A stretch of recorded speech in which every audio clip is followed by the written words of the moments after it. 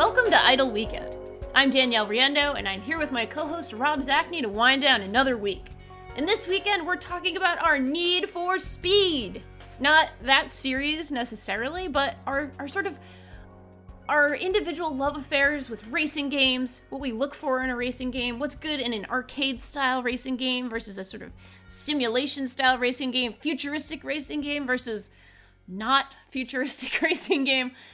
This is predicated on the fact that I have been all about racing games this past week. I played a ton of Wipeout Omega Collection, which is Wipeout HD Fury, and Wipeout 2048, I think is that one. So it's basically a compilation of later on HD versions of Wipeout. And then very recently, the last couple of days, I have been playing a ton of Dirt 4, which could not be more different from something like Wipeout, because it's a off-road sort of rally and motocross and all kinds of other sort of on dirt, very, very dirty sort of racing. Very, very different from the sort of gleaming lines and perfect neon fusion of Wipeout. So with that very long introduction of why we're talking about it, Rob, how about you? Do you have the same sort of love affair that I have with racing games? I really like them, even though I'm a pretty casual racing game fan. Yeah, I mean, I think I probably have in some ways, more intense relationship with them. Sure. Because, like, I have always been a big fan of sim racers. Like basically any game that makes me feel like I'm behind the wheel of, like, a ridiculous car, I'm there for. And sim racing games led me to a lot of extremes, like getting a Track IR head tracker. Oh, wow. And so, like, oh, yeah. And let me tell you, once you've done that, you can't go back. Okay. Like, the moment that you can, like, sort of look into a corner and, like, your head turns in the game, it's pretty crazy to sort of have that ability, and you're sort of, like, adjusting your head position to sort of get a better look in your mirrors, that kind of thing. It's wild. Wow. But so in the last few years, that's pretty much been all the racing that I do is all your more sort of sim-like racing series. Probably the series I've put the most time into in recent years is the Codemasters Formula 1 series. So Codemasters, yes. I think, are like kind of the kings of the accessible sim racing game. Like, they made Dirt. Yes. They make the Grid series. They used to make a series, I think, called Toka Race Driver. I've heard of that. Yeah, it's. I think basically it was a bit like the Grid series. It was kind of a virtual racing career simulator thing. A little bit silly, a little bit cool. Yeah. But the thing I've put the most time into is definitely the Formula 1 series. And so, with those kinds of games, I think a lot of the focus, and we talked a little bit about this on the show, but a lot of the focus is about becoming like a very consistent, smooth driver. Yeah.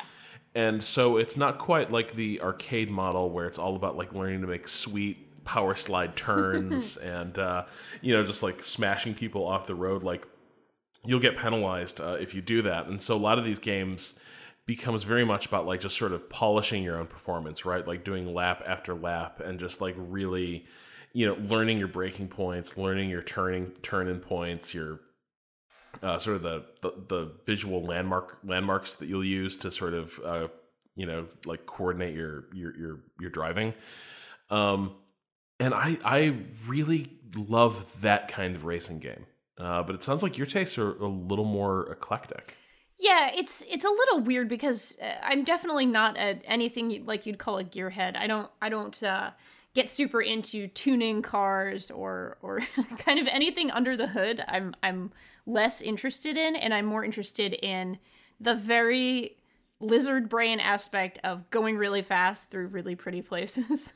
It's just something I enjoy quite a bit. And so Wipeout is absolutely perfect for that, because you are going ridiculously fast through ridiculously pretty places. These sort of futuristic neon, metropolises and through twisting like tubes through lava and whatever aquariums. And it's all very fantasy sci-fi, very, very fun and slick and clean lines and that sort of thing. And just generally, I've always loved racing games as like podcast games.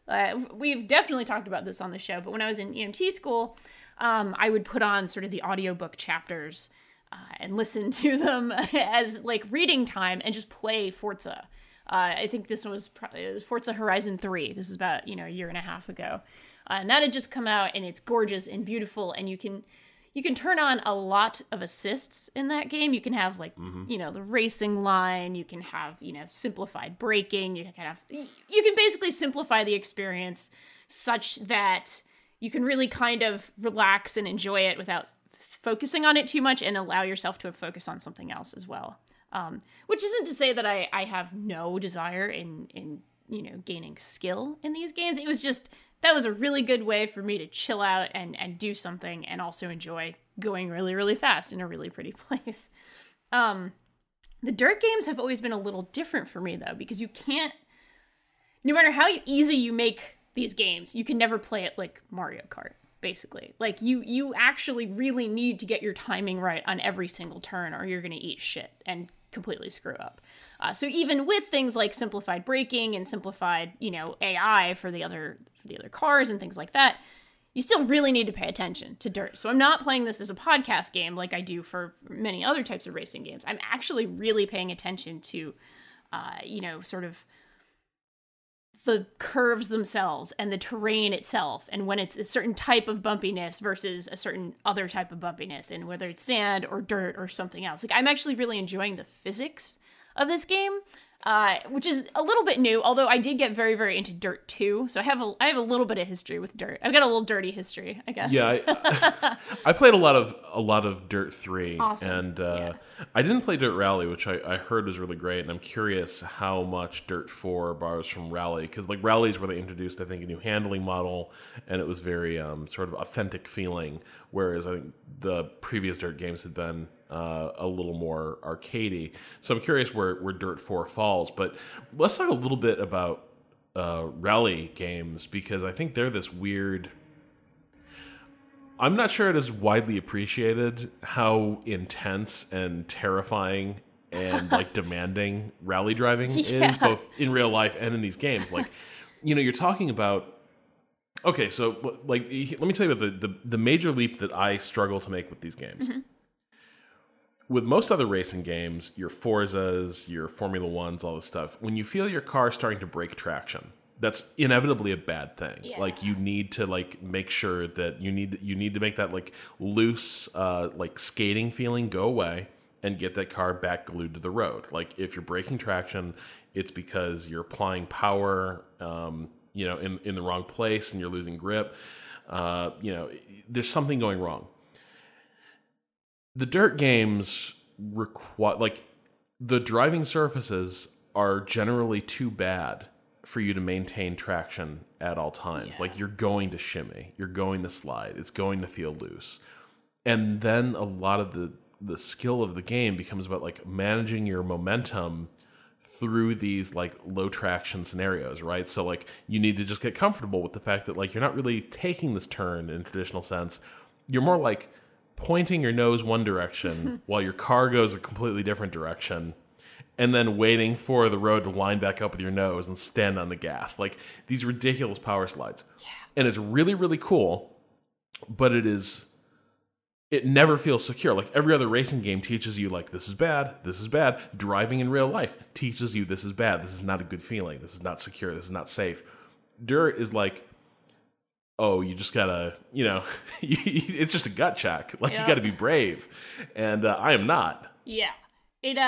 I wrote a little, very short piece about this yesterday, but playing this game, one of the very first courses that you play on, you can do the little Dirt Academy. There's the sort of very first race that's just testing your ability. And of course it told me to be, the casual level. And then you start into the career mode and you start doing some of your races. And I think it's like the second stage of the first race, you go to almost zero visibility at one point. It's like, it's real rainy out, real bad fog, so you can't see shit. And you need to sort of rely on your co-driver who's like, all right, we got a 4 coming up, left 4, whatever God, she says. That's the most terrifying. Oh God, yeah. Explain the co-driver. Explain the co-driver. The co-driver basically is calling out what turns are coming up and what type of terrain. Like, so if there's really bad bumps or if there's, water or something like that ahead, it's a she in my game. I'm a lady driver. I don't know if it's a male, if you're a male driver, but whatever. So she's always calling out like left 4, left 6, left 1, hairpin.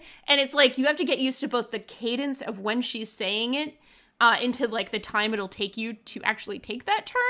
And also to know what those turns mean. And you actually get like a little indicator, at least playing on sort of mind mode, you get a little indicator of what that turn looks like. There's like a little pop-up almost in the top of the screen that kind of gives you the shape of the curve. So if it's a hairpin, it's obviously very, very tight.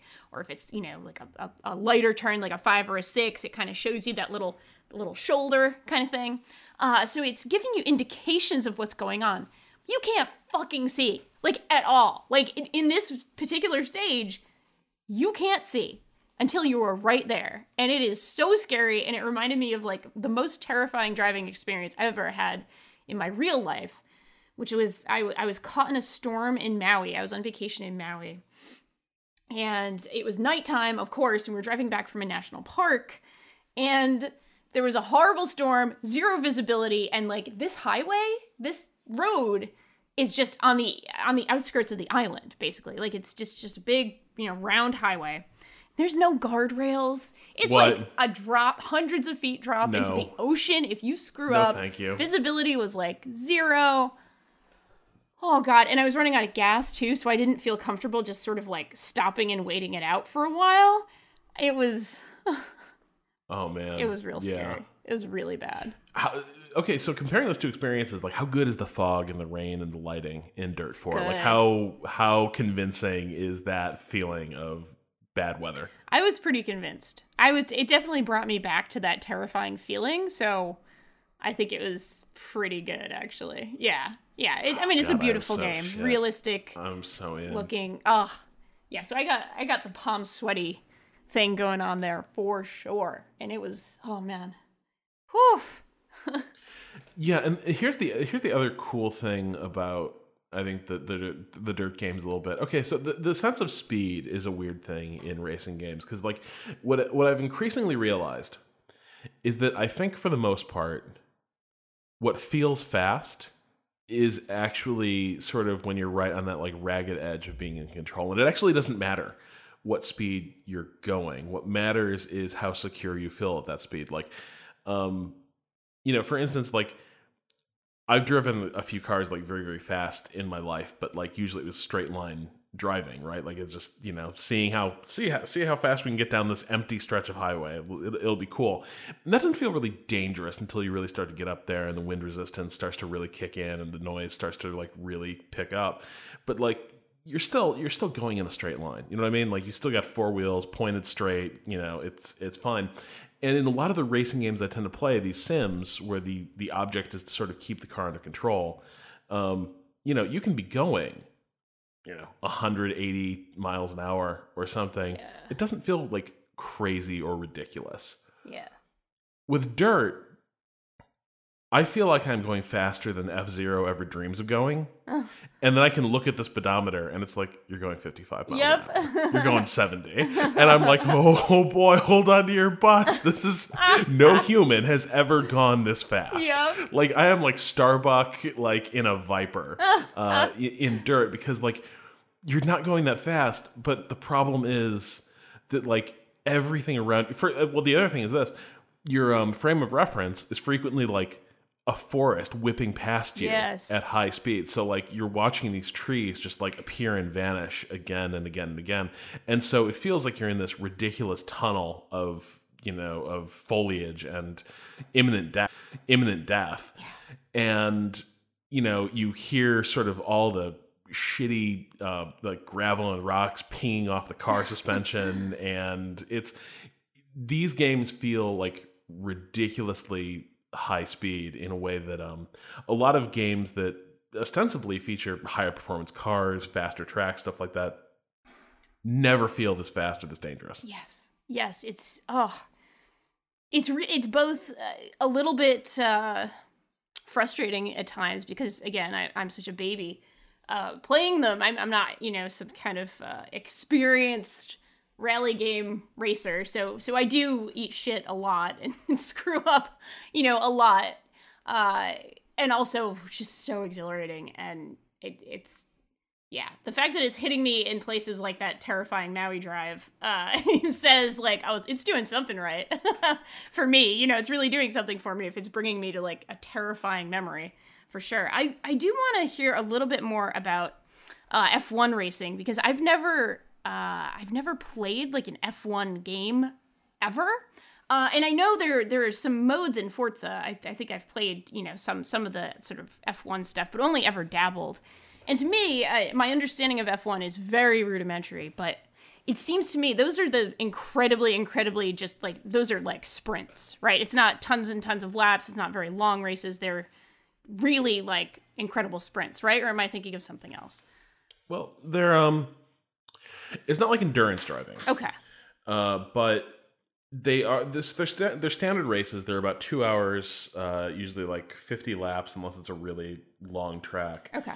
But like, so they're not exactly sprints, but they are like single afternoon races. Okay. So like compared to something like prototype cars, which run for 12 hours, these definitely are sprints, but they're not like middle distance. Then I guess it's probably a better way of thinking. For me as a runner, thinking like, middle distance is the right term here. Right, because if you watch something like Formula E, those cars kind of are on a sprint. Gotcha. Because the battery actually runs down really quickly. Oh, wow. If you see lower levels of Formula racing, they're only racing like 20 laps or so. Okay. But the thing about Formula One is that they're probably they're kind of the fighter planes of the racing world. Like, they are the most nimble of the cars. Like, they are the lightest. They're the most aerodynamically sensitive. Because they're so light, and because their brakes are so good, they have a ridiculous stopping power, which can really throw you off if you're used to playing other racing games where, like, in say a Forza or a Gran Turismo or something, brakes roughly feel the way they do in your car. Like, you're going a lot faster, but like, you stand on the brakes and your car takes a while to slow down. Yeah. Stuff like that. And so you sort of start coming off the gas and getting on the brakes as you approach a corner from a decent distance. Formula One, you can leave it basically until you're going 150 miles an hour. The corner is only 100 yards away. And you throw the brakes on, and it's like two giant ship's anchors just like whipped out from behind your car and like just like planted themselves in the ground. It's pretty nuts. The thing about a Formula One racing game is that as a sport, there's a few issues. One is that only a few people have really good cars. Okay. And so everyone else is kind of not really in it in the same way. Yeah. And the Formula One games, to their credit, have kind of embraced that. Like, they've never pretended that it's any different than that. So, like, when you start a career in Formula One, you start with one of the shitty teams. And the way you succeed is not by, like, winning races, but just, like, did you do the best you could with what you had? Yeah. Did you routinely out-qualify your teammate? Did you get better placements than people were expecting that car to deliver? And if you do that, then you start getting pulled into better teams, and you sort of climb the ranks until you get like a championship, contending car. The other issue is that, unlike like street cars, touring cars, which are not that aerodynamically sensitive, F1 cars are, and so the real problem there is that if they are driving too close to another car, they're driving in disturbed air, which means the aerodynamics don't work as intended, which means your grip goes away, and you start obviously going slower. And so it's this horrible, like, F1 has this horrible problem, and they always struggle with it, where the exciting, like, wheel-to-wheel racing can only sustain itself for, like, a couple laps, if that. And then the two cars have to pull away from each other because it's just too much wear and tear. But but it's frustrating because it kind of does mean that passing is very, very hard, and there's not a ton of it. It's gotten better about that, but it's a struggle. So like a good F1 game becomes mostly about like, can you turn these ridiculously perfect laps for 50 straight laps? Can you do that? Can you have the concentration and focus to like do that, even as, you know, your fuel tank gets lighter and lighter as you consume fuel, your tires get more and more worn down. And, you know, if you watch the sport, it's kind of crazy because you will like something I've realized is a couple of the really top drivers, but actually the skill extends pretty far down the field, are actually able to deliver like reliably 1 or 2/10 of a second performance changes to a lap. Like they can be told like you need to pick up a little time in sector 2 because you're giving up a couple tenths to Lewis there, so you need to pick it up. And a couple laps later, you'll watch their times, and they're hitting it exactly again and again. God. And it's this level of like machine-like performance that if you play these sims, you realize like, well, I can't do that. Like I can do that for 2 laps, and then my lap times start to get all over the map because like I'm not hitting these marks as perfectly. They can do it again and again. So a good Formula One game kind of promotes that kind of driving, which can make them a little boring. But I actually love going to that meditative element. Yeah. The Formula One series starts on Friday with practice, and you're not even like basically races are like only a third of the activity in Formula One. Like the rest of the time, you're just kind of qualifying, doing test laps, trying out new parts, and just kind of experiencing the track. And it's great. I'm really curious to watch this. I actually like if there's somebody who's like a really good and informative streamer who plays these games, I would love that because I obviously I'm interested on some level, but I would need a little help, a little hand holding for something like that for sure. Daniel Dwyer and Drew Scanlon are like super into Formula One, but I don't know if they've streamed much of it. Okay. I mean, they have the Formula One podcast, right. But yeah, it'd be good. It's a lot of fun. You mentioned you're playing Wipeout. Yeah, and I'm loving it. Yeah. Yeah, so let's talk a little bit about the futuristic, the arcade racer. Yeah. So I think I've only played a very little bit of like Wipeout HD, but I don't remember anything about it. Like, are they cars? Are they little like jets on a track? Like, what are they? They're like special little hover jet things. Kind of. They're very long. Do they shoot at each other? They do. Yes. Although that's only in like certain modes of the game, right? The campaign, which I play these games single player, I'm never going to be good enough to play like multiplayer, and that's totally okay with me. But yeah, playing them like the little campaigns is basically you have your standard races, 3 laps around this crazy twisting, ridiculous anti-gravity tracks with weapons. It's a little Mario Karty in that way that you pick it up on the track. You pick up whatever power-up, mines or a rocket or things like autopilot, which puts you on like a perfect track and speeds you up, or like a rocket boost. Again, very, very Mario Kart model kind of stuff. Or there's a lot of time trials, which I actually really love because these are very, very, very fun and ridiculous tracks to play on, basically, to go really fast on. And then there's also something called zone modes, which are sort of a time trial, but it's more... I guess it's not even a time trial. You're just alone on a track, and it keeps morphing into this neon, hallucinogenic, like different colors. And the whole goal is just to survive for a really long time without hitting the bumpers, basically, or fall off the track. Which you do because they are ridiculous, inverted loops and all sorts of, wacky stuff is kind of going on. And those are really, really enjoyable, especially to kind of zone out to a little bit. And they're called Zone, so I guess I made a dumb joke there without meaning to. But yeah, so there's several different modes, and all of them are very enjoyable kind of in their own way. And they're pretty well balanced, I think. You're never kind of doing any one thing too much. Or, of course, you can always go back and redo stuff. But there's a lot there because it's basically three games of tracks and cars, right? It's remasters, prettied up remasters of 3 Wipeout games that I hadn't played previously. So Now going back to that sort of yeah. dirt conversation, like, does it feel wicked fast? Oh, yes. Or... It does, because it's so easy to fall off. Like, it's so easy to just fall off the track and completely screw up and you know. You don't always have to restart, because it's a fast arcade game. You could potentially make up some lost time. It depends how badly you crash or how badly you mess up, basically. And you do have sort of a limited amount of damage that you can take. So somebody can bomb you to hell, and that's the end of the race. But that doesn't happen all that often if you're careful and you kind of know what the warnings are and that sort of thing. But yeah, it does feel fast because there's that danger of like, yep, you can screw up at any second. Anytime now, you could totally mess up. So, which I think is exactly, you know, what you were saying about that element of danger and unease is what makes the speed feel fast in a weird way in video games, because there's no physical sensation, right? So, that's what does it. So yeah, it's really fun. I'm really enjoying it, and it's weird. It's sort of a latent genre for me. It's not something I played much since the 90s, to be honest. But in the 90s, as a little N64 lover, I played a lot of Wipeout 64. I played a lot of Extreme G. I played a lot of, remember Episode 1 Pod Racer?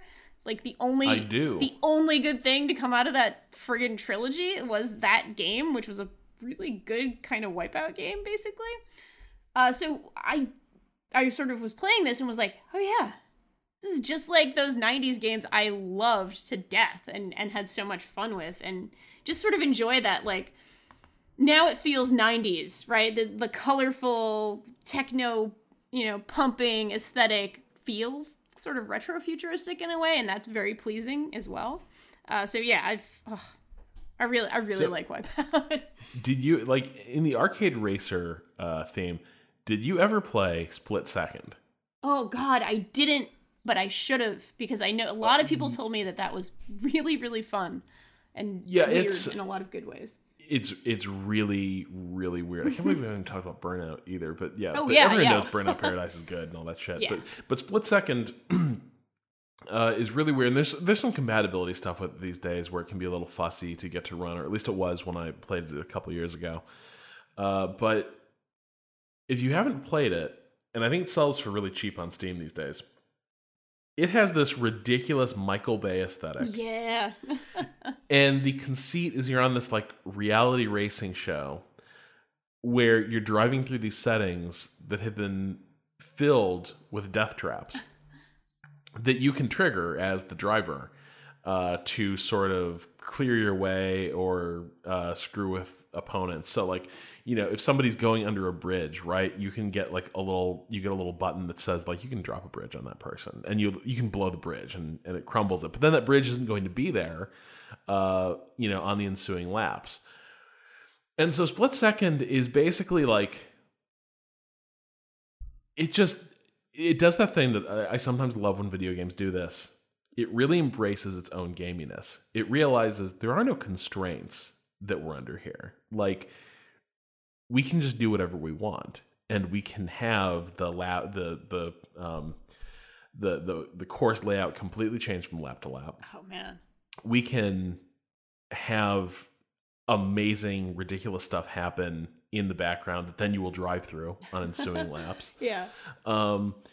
And so it can be a little frustrating because occasionally you will get that like blue shell feeling of like, oh, this game just screwed me. Like, I have to redo this race because this is bullshit. But on the other hand, there are moments like, okay, so perfect example. There's this race where you're like driving through a Navy yard. And at one point, the first couple laps, you end up like taking this jump into an aircraft carrier. Oh, and you drive through the interior of the aircraft carrier through its like below decks hangar.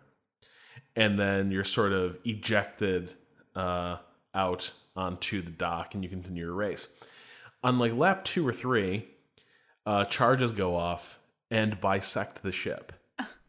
And so now the ship is like sliding apart from itself, and like you go through the back of the ship into the aircraft hangar, but now the front of the ship is starting to sink. And so you're actually seeing the deck like sink below you, and it's turned into a sweet ramp. And so you like vault onto this ramp, and then you take the ramp like racing at high speed to go like taking this like amazing like epic jump back onto the race course, and then on the ensuing laps, like that carrier is just going to continue to sink. So it's like it's amazing stuff like that that's happening like on every course, on every lap. And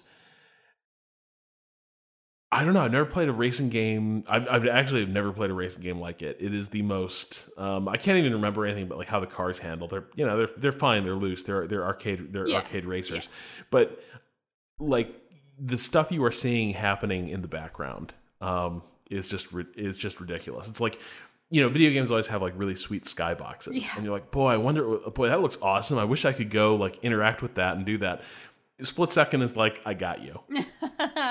That's so good. Oh my god, that sounds like almost like a Mortal Kombat approach, like to a racing game almost. Yes. That like, over the top and then some. Have fun. Like that sounds really, really, really good. One game I wanted to mention while we were talking about arcadey racers is a game called Road Redemption. It came out a couple of years ago in early access, and I think it might still be in early access. Maybe it's fully released now, but it is like a I don't know if you ever played the sort of Road Rash games, like especially the early 3D Road Rash games, like the PlayStation. So I remember them, but I never actually played them because I think they were when they were sort of at their height. I want to say they were like Sega games, right? Yeah, most likely. I remember like I have a clear memory of like a 32-bit era, late 90s playing those, and not even sure what system. But yeah. So this game was in the spirit of those, where you're on this motorcycle and it's ridiculous, it's arcadey, all sorts of wacky shit happens. There's definitely like, there's weird thunderstorms where bizarre things fall out of the sky, and all sorts of weird stuff. And you can kick and punch rival people on motorcycles. You can also have like baseball bats and like other weapons and things like that, and you can throw them off the stage, and you can throw them into oncoming traffic, and it's like the definition of arcadey, but it was also ridiculously fun and had a pretty good sense of speed going on as well. So that was a fun one. But yeah, and of course I would be remiss, Rob. I would be so remiss if I didn't mention good old Mario Kart 64 and the secret actual best kart racer, Diddy Kong Racing. Going back to my Nintendo 64 Rare Stan time, that game was fantastic. And so basically your position on video games, yep, is that for any like classic console Nintendo dominated genre, yes, there's actually a Donkey Kong game that did it way better. I mean, in one sense it was a banjo game that did it way better, but yes. Kind of. Look, Diddy Kong Racing is amazing. It's not just good because, once again, good old Rare did some genre blending. And that game had like 80% Mario Kart DNA, but it also had 20% Mario 64 DNA, where you had to go exploring, you have to go off the beaten path. Even in races, there were like secret keys and secret balloons and all sorts of cool stuff. There were bosses, Yeah, exactly. It was catnip for me. That's a really, really great game, though. I'm just saying. It's real good, okay? And Mario Kart 64, which nobody will ever say is the best Mario Kart, but I think I secretly like it better. I don't think it's as well designed as, like Mario Kart 8 Deluxe, the most recent Mario Kart is a actually beautifully designed game. I think those courses, at least most of them, are very, very well designed for that element of surprise and balance and having a lot of fun in a very wacky environment. I'm a little like apprehensive about when I get into that game. Once the Rob Zacny Switch era begins. Oh yeah. I'm a little apprehensive because so Maddie Myers just wrote a thing for Kotaku about how she's increasingly convinced and like has sort of observed this behavior from the AI. That the other drivers don't care about each other. They just care about fucking you over. Like, the game is, like, not trying to race itself. It's just trying to prevent you from winning. Yeah, I think that's fair. And I'm like, oh, man, that might leave me murderous, though. That might not be good. You're going to be doing the, like, Luigi stink face from all those... Yeah. From all the memes. Yeah, pretty much. Yeah, I've always really, really, really enjoyed Mario Kart games, but I've also really enjoyed a lot of other kart races that were doing things a little differently, for sure. Which, What's your oh yeah, I just throwing it out there, Sonic and All Stars Racing, also fantastic, maybe better than Mario Kart, but I'm gonna put that as a maybe because I haven't actually played it in a couple of years, and I need to I don't know, it seems like a really popular position, though. Fantastic. It seems like there's a lot of people who will sort of, ride or die for Sonic All Stars. I'm curious, what are like? Okay, let's hop in the Wayback Machine real quick. Okay. What's like one or two of your like definitive, very earliest like arcade racing games that you ever played that like really stand out? Man.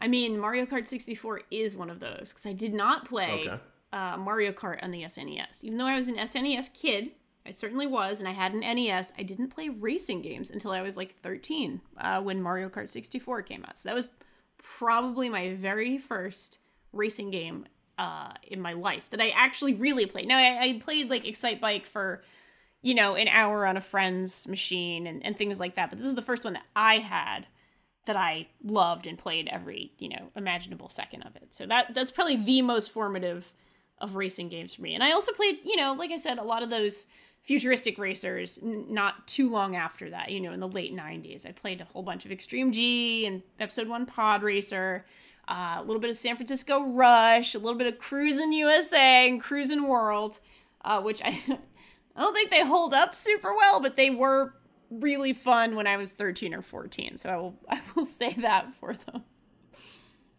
So yeah, I think I started later than most, or on a platform that wasn't really known necessarily as well for racing games, but had some really great cartoony racing games for sure. And I did play a lot of snowboarding games, which are basically racing games, especially of that era. 1080 snowboarding and some of the Cool Borders games on the PlayStation. So I did a lot of like the sports racing stuff as well. I think for me, so my racing career begins with Rad Racer on NES. Yeah. Which was, I mean, it was all right. It wasn't like great, but it was certainly cool for someone who'd literally never seen a game like this. Yeah. The sort of backdrop skyboxes, which, believe you me, I convinced myself for a long time were getting closer. Yeah. They were not, but I would be like, oh wow, like I'm in Greece and I see that like Acropolis stuff getting closer. I wonder if we're gonna get to drive through it. And the answer is it wasn't getting closer at all. It was just a backdrop. But that's such a beautiful that sort of vision. scrolled around. That's so, and that like really speaks to what I like about these games, like so directly. So yeah.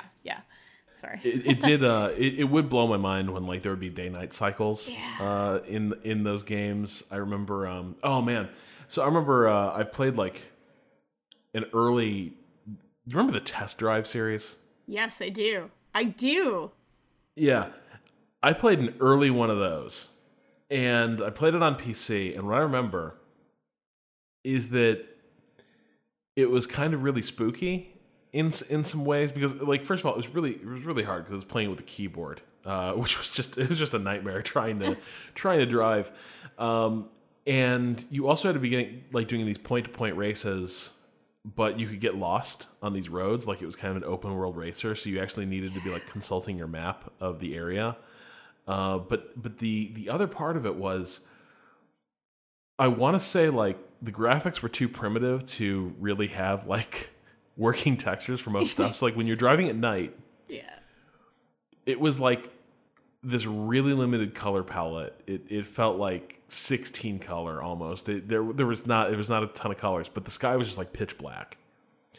And then the road was like gray, and then the countryside was like this like barren sort of white. And the only effect it was like driving through purgatory or something. Like it was like worldly, but it wasn't like the real world. Like you were definitely in some sort of like nether realm or something like that. And it was actually like really creepy. Like, I played this game, but it always had this like oppressive atmosphere because like there was just the sound of your like engine humming along, and then this like featureless black sky overhead, and then like long expanses of just like flat textured like gray countryside and farmland. And it like,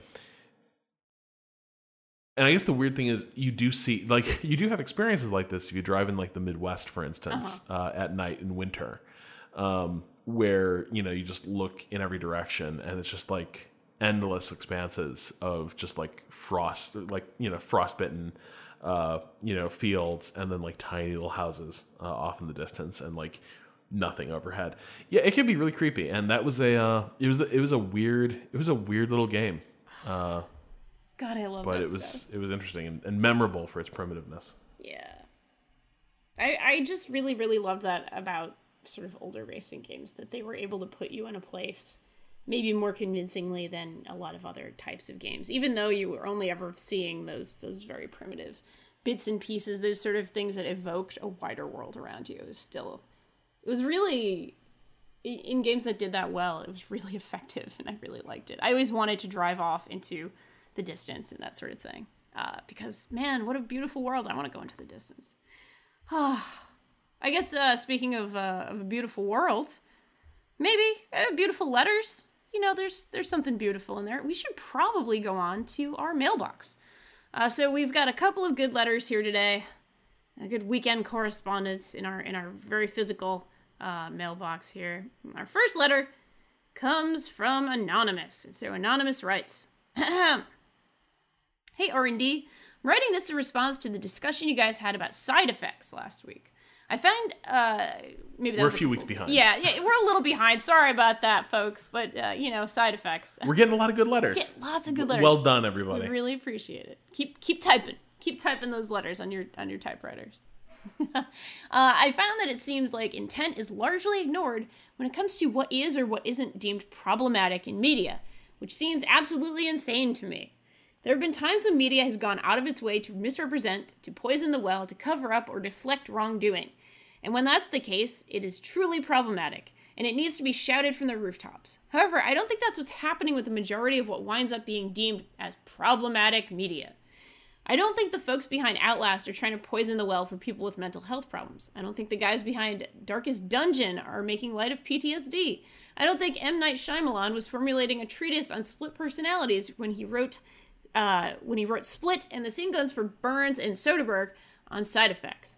And if the intent isn't there, then what are we even talking about? Are we seriously going to whittle down the number of things that storytellers can mine for inspiration till there's absolutely no way that any can get offended by them? All over something that far more often has no malicious intent whatsoever.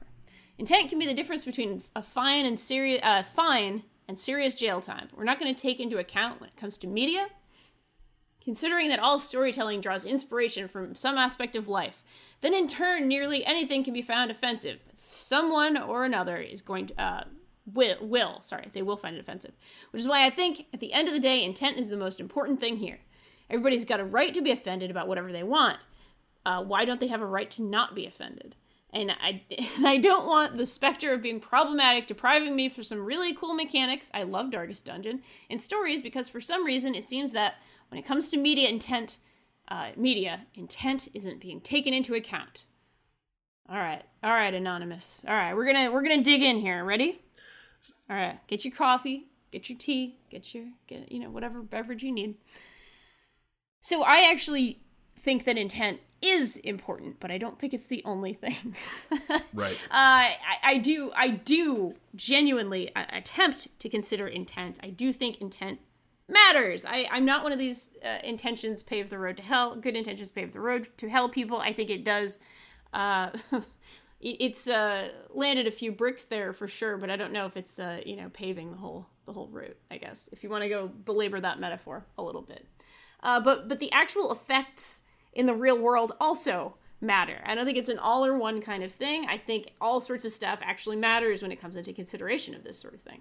So, for example, somebody makes a work that causes people to spout off, say Jewish racial slurs about Jewish people. So let's talk about something like South Park or whatever. The intention there was not to be, clearly what we really want are children on playgrounds in America to make shitty Jewish jokes and feel bad about Jewish people. I don't think that was the intent. That was certainly the result. Like, damage was actually done. Like, people actually had a reason to be fucking pissed off, and hurt was done there. So even if the intent wasn't there to hurt somebody, it still happened. And you need to take that into consideration as well. That's as important as intent, for sure. Well, and and there's a few things, like, there are actually places where intent doesn't matter. Drunk driving is a perfect example. That person didn't intend to kill anyone, but they also didn't give a fuck. Right. Or at least in their impaired state, when they made the decision to get behind the wheel of a car, they just didn't care enough or think about how their actions could impact others, and somebody ended up paying the price, and then you are looking at serious jail time. And I'm not saying that's an analogy for media or art. Right. But I think to an extent, okay, there's something else happening here, which is that problematic is the softer word. Okay, problematic is the word we use when intent is questionable or maybe not malicious or even benign. Right. We say something is problematic because while it may not have meant to impart a racist or bigoted message, there's a way in which it does, or intentionally or not, sort of advance some harmful stereotypes, glorify really toxic attitudes or behaviors. And at that point, you say it's problematic because whatever the intent here was, it is also carrying the second meaning or the second interpretation that you do not have to look too hard to find, that's going to cause problems either in the things it promotes or in the ways various audience members who might have different experiences than the creator are going to interpret this work. And that's what we say. That's why we say it is problematic. We're not saying, this is racist. Right. We're saying it's problematic and it perhaps needed to be examined a little more. And by the way, we're not saying you don't have the right to make problematic media. Like, I love Darkest Dungeon. Like, I think it is a fantastic game. I'm also not going to sit there, though, and say it doesn't indulge in some stereotypes about the nature of mental illness. And those might be comfortable tropes in sort of the Lovecraftian games tradition, but they're also going to hit people who live with or live adjacent to mental health issues differently than somebody who's neurotypical. Right. And it's okay to still accept that and enjoy Darkest Dungeon, but also I don't think there's any harm being done if you also acknowledge that a game like Darkest Dungeon or Outlast is also trading on stereotypes about real conditions or issues that affect people in order to achieve an aesthetic effect. That can be problematic. So yeah, I mean, you don't necessarily want to go call something out from the rooftops as problematic. What you want to be calling out from the rooftops is, your Birth of a Nations and stuff like that. Stuff that is absolutely with intent, intentionally racist or bigoted. That's the stuff you need to call out. But a lot of times when stuff is being cited as problematic, what is being asked for is not censorship. What's being asked for is not, you shouldn't have done this. A lot of times the ask is either of the creator, maybe you should have thought about this more or considered it a little more deeply, but also more importantly for the audience, be mindful of what you are ingesting. Be mindful of what you are taking on board alongside this other thing, right? There's the text, but then if it's also trading on other things that maybe it doesn't have complete command over, you want to call that out to the audience so that they're aware that hey, there's some ickiness happening here as well, and you should pay attention to that. Yeah, and that speaks directly to the fact that none of this stuff is in a vacuum, and I do feel like sometimes, and this is the part that I lose patience with sometimes, is the fact that, you know, sometimes folks, when they get angry about this stuff, about, you know, why trigger warnings or why be so sensitive about everything. I'm not saying that this letter is saying that. I'm saying that there's an attitude out there, I think, sometimes that says, like, oh, why is it bad to like anything that I like? And like,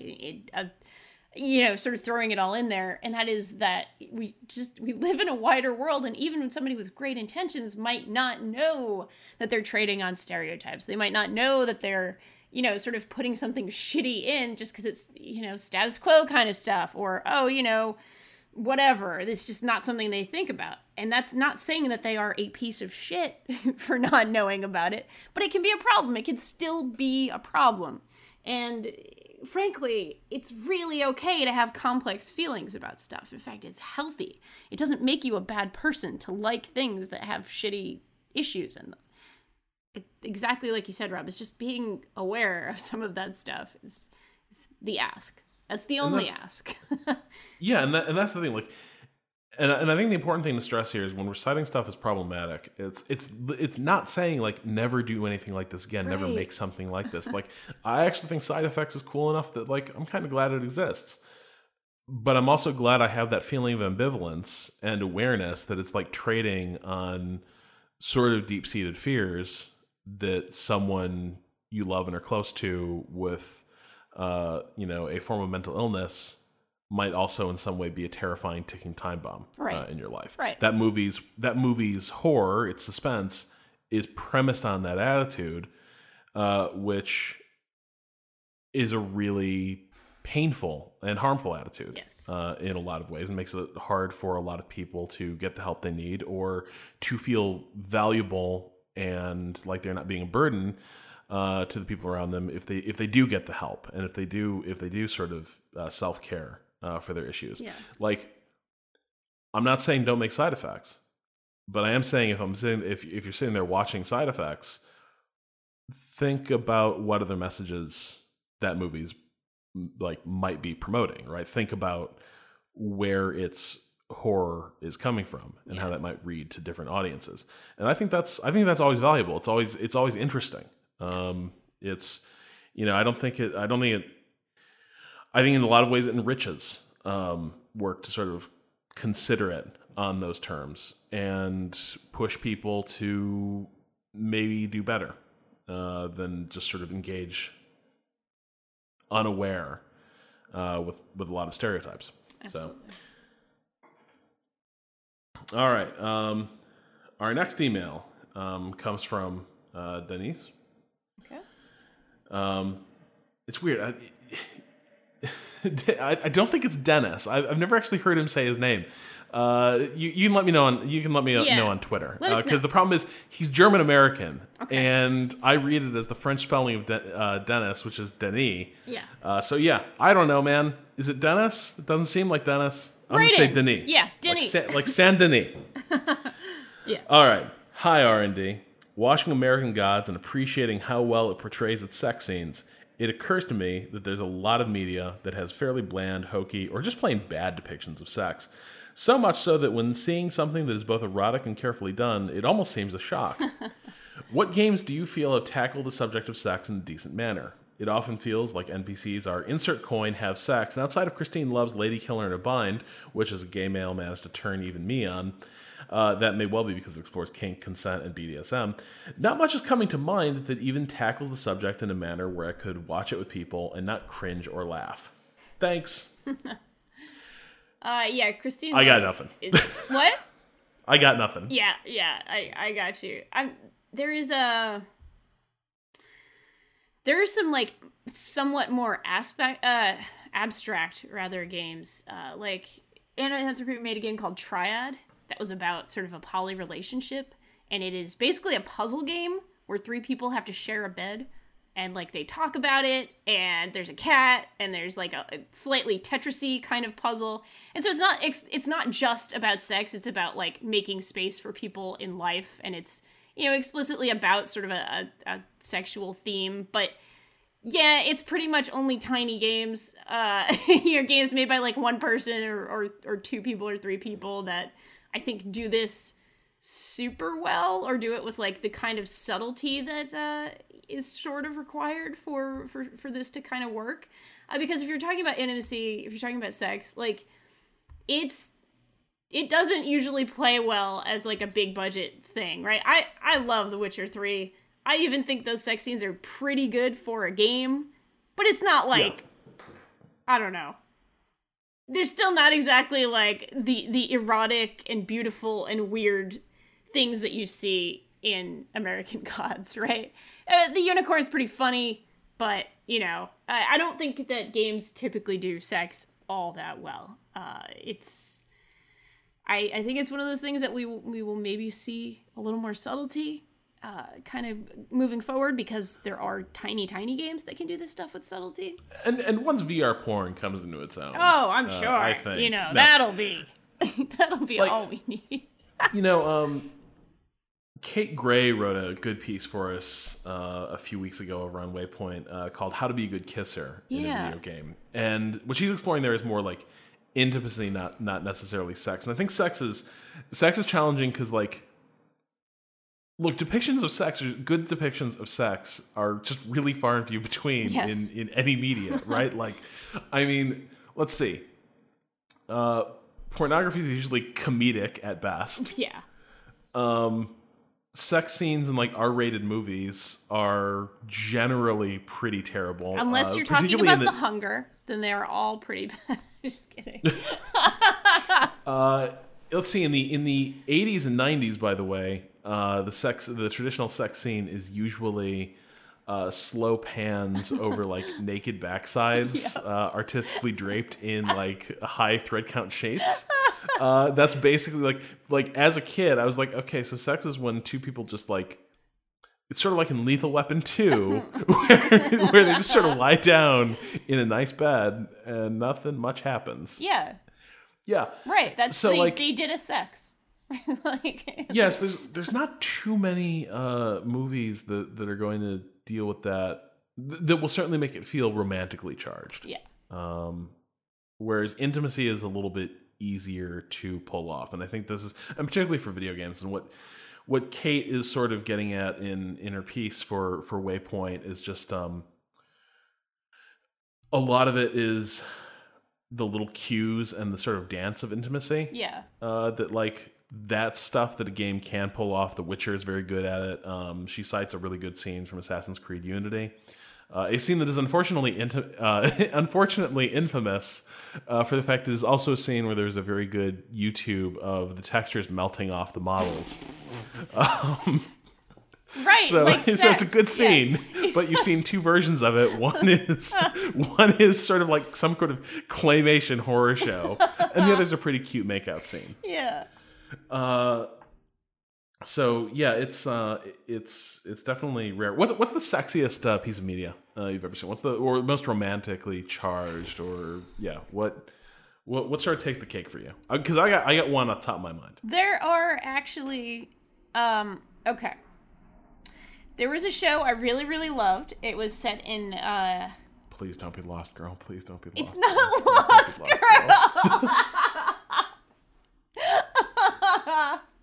There was a show that was sort of like the Scottish L Word, but better than the L Word. The L Word's a lot of fun. Everybody enjoys those nice softcore scenes, but they weren't usually all that sexy.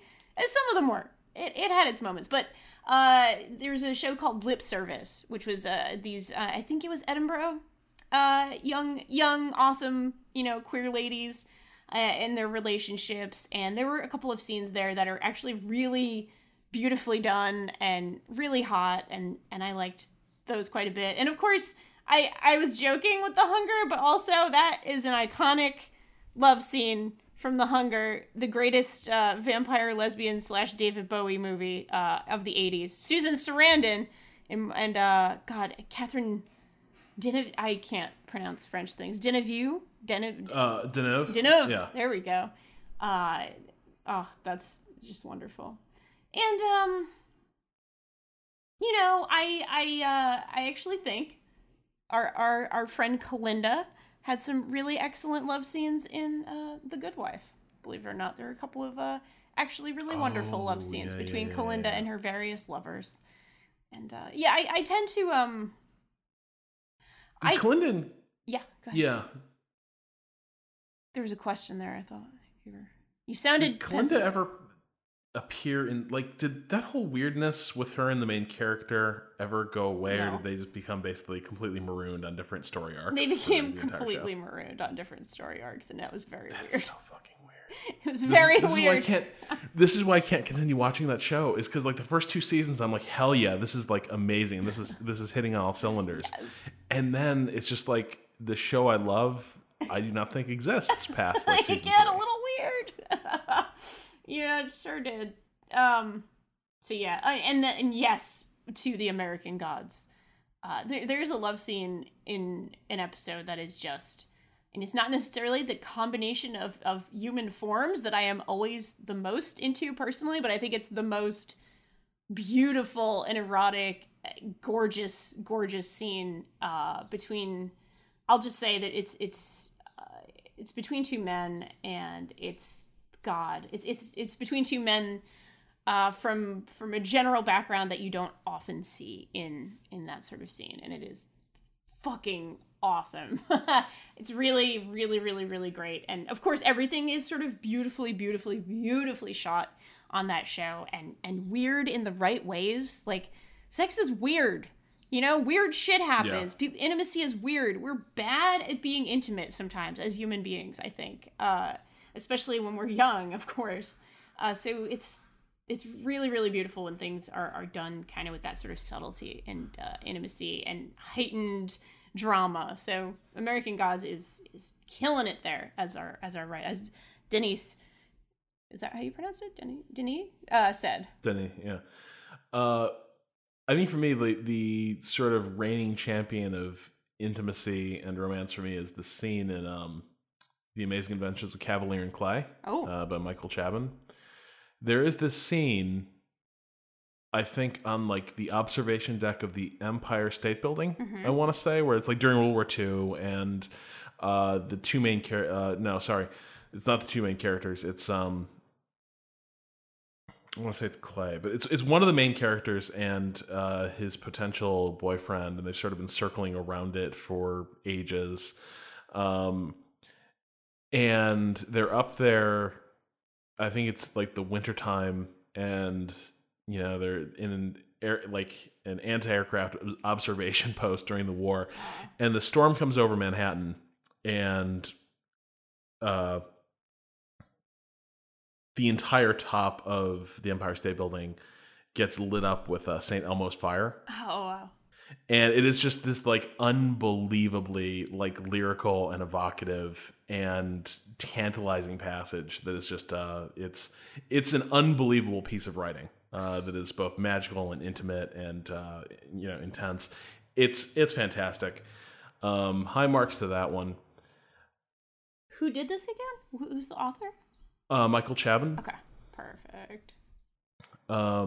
Yeah, no, you should definitely read that one. Need to read this one. Putting this one on the list right here. Yeah, no, it's fantastic. You should also look at Yiddish Policeman's Union, and that might be an easier way to get it in his work because it's a little shorter and more straightforward. Our pals Aaron and John Crichton. Oh, definitely. On Farscape had some scenes. Some excellent scenes.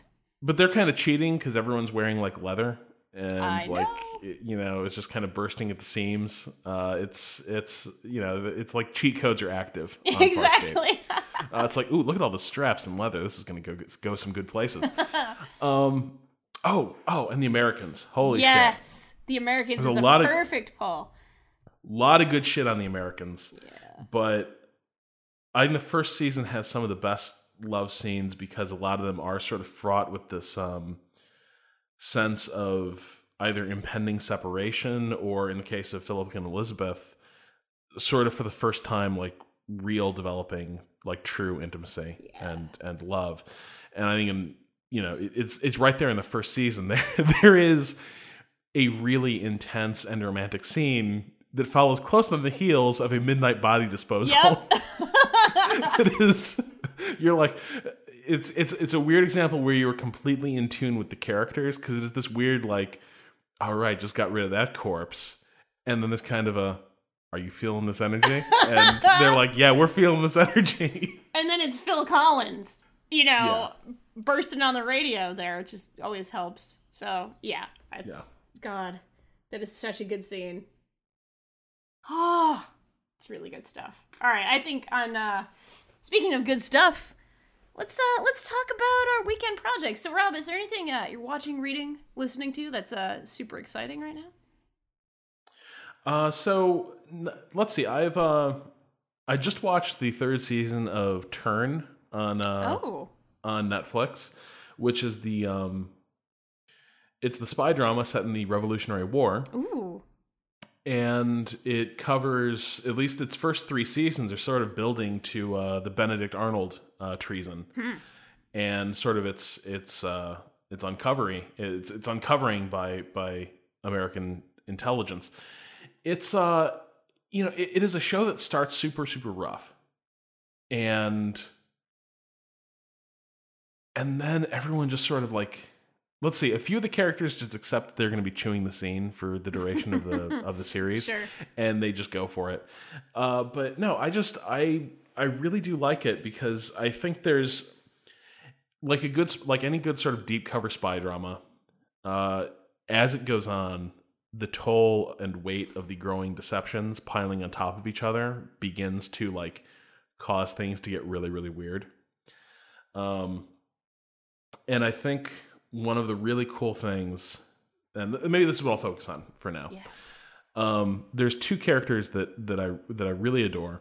One is Major John Andre, who's a historical figure, who was the British intelligence officer who was executed right after the Benedict Arnold plot fell apart. And he was executed because he was caught out of uniform behind American lines, which made him a spy, which meant the penalty was death rather than just imprisonment. Yeah. But he's sort of portrayed as a really brilliant, conniving, civilized, subtle officer who, it starts out he's just kind of the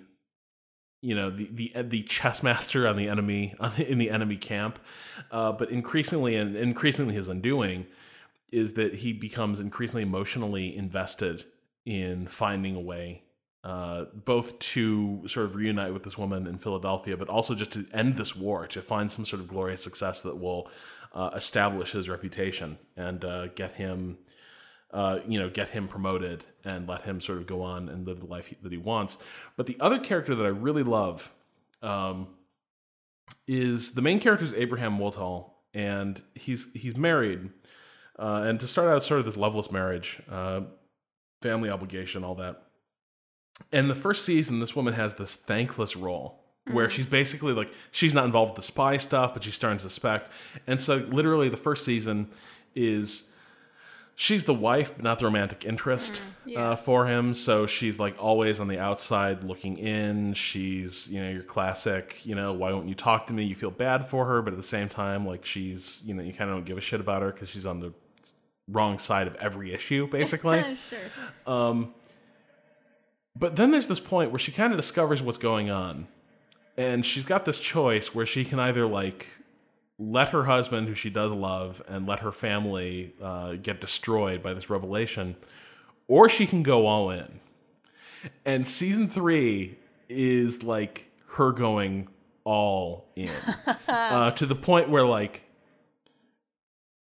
there's an almost Carrie thing going on at certain points in season 3 where she has crossed lines so completely that she has become like far and away one of the most ruthless and brutal characters on the show, and it's entirely 100% awesome. Like, she is getting up to stuff that no other character in the show would even like think of attempting, and it's like so audacious and crazy that it actually does kind of work. And so yeah, there's this amazing energy around that performance, because this is a character that, like, with her motivations, is capable of literally anything, and so it's really exciting to watch, and I've been really enjoying that. Oh God! All right, that sounds good. Oh yeah, I'll add that one to the list too, I guess. My infinite list. It's No, the Americans. Yeah, no, that's okay. I mean, like I just finished the latest season of The Americans, so I need spy stuff. I enjoy a good spy stuff, you know? I guess there's a connection to spy stuff, but not really. In my very predictable, like, you know what I'm going to say. I'm going to say Wonder Woman, which I saw last weekend. Really, really, really enjoyed it. Was actually a little surprised by how much I enjoyed it, because I went in knowing, like, oh, it's probably going to be pretty good, but I don't usually like superhero origin stories. I usually think they're really, really boring, to the point where I fell asleep twice trying to watch Captain America: The First Avenger. I like... Well, no, that's because that movie sucks. I mean, it does suck, but I'm going to be honest. There are very, very few origin story superhero movies that I find much more exciting than that. Thor is probably the only exception, because I find Thor really funny. I think that... Also not really an origin story. Yeah, kind of. Not Like, really. He was always a fucking like, hero. He's a god. Like, whatever. Yeah, it's like his origin of how he joins up with the Avengers and comes to Earth. Yeah. But like, he's still Thor. It's not like this is how he became Thor. Like, literally, the first thing he's doing is like, you want to fuck up some frost giants? Yeah. And he's like, hell yeah, let's do that. I mean, that's what's good about those movies. They know, like, the Thor movies know that they're stupid, and they have fun with it, and it's enjoyable. And they also have, like, weird romantic comedy bullshit going on, too, which Oh my is God. kind of great, given Why did that. they not let Kenneth Branagh just direct all of them? Oh, That I was the wish. Oh my God. Ugh. Yeah. So like, I went in knowing, like, oh, I'll probably like this. You know, of course, I'm gonna probably like things about this. There's Amazons in it. It's about an Amazon queen, you know, goddess. What I'm gonna like that. That's fine.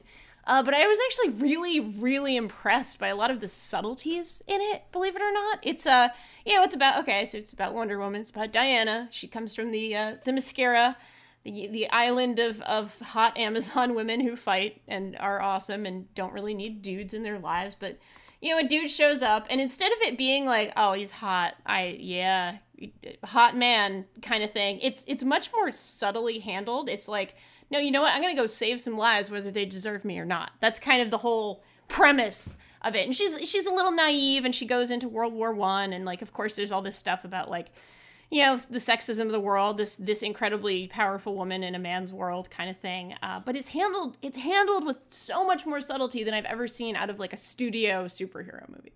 And there's a lot of actually really great things from Chris Pine in this movie, which I definitely did not expect.